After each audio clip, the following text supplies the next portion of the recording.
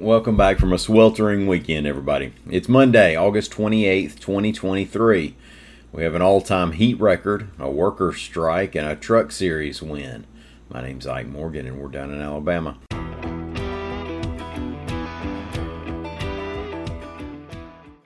It took until Saturday, but Mobile reached its hottest all-time temperature after all, reports Lee Morgan for AL.com.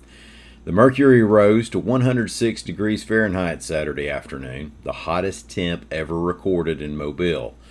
The previous highest reading on record was 105 back in the summer of 2000. Saturday's 106 was followed up by Sunday's 105, a record for August 27th.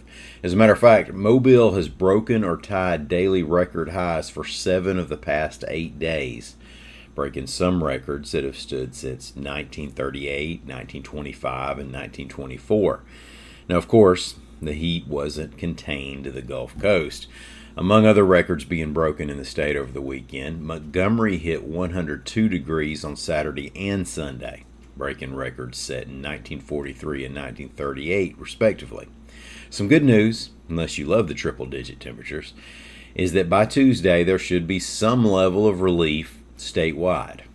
No need to bring in the houseplants yet or anything, but even today in parts of North Alabama, it may stay in the bone-chilling 80s. During a nationwide push to organize Starbucks employees, only 2 locations in Alabama have unionized, one in Birmingham and one in Scottsboro. Well, AL.com's Amy Yurkanin reports that employees at the Scottsboro location went on strike Sunday to protest their working conditions and what they say are unfair labor practices.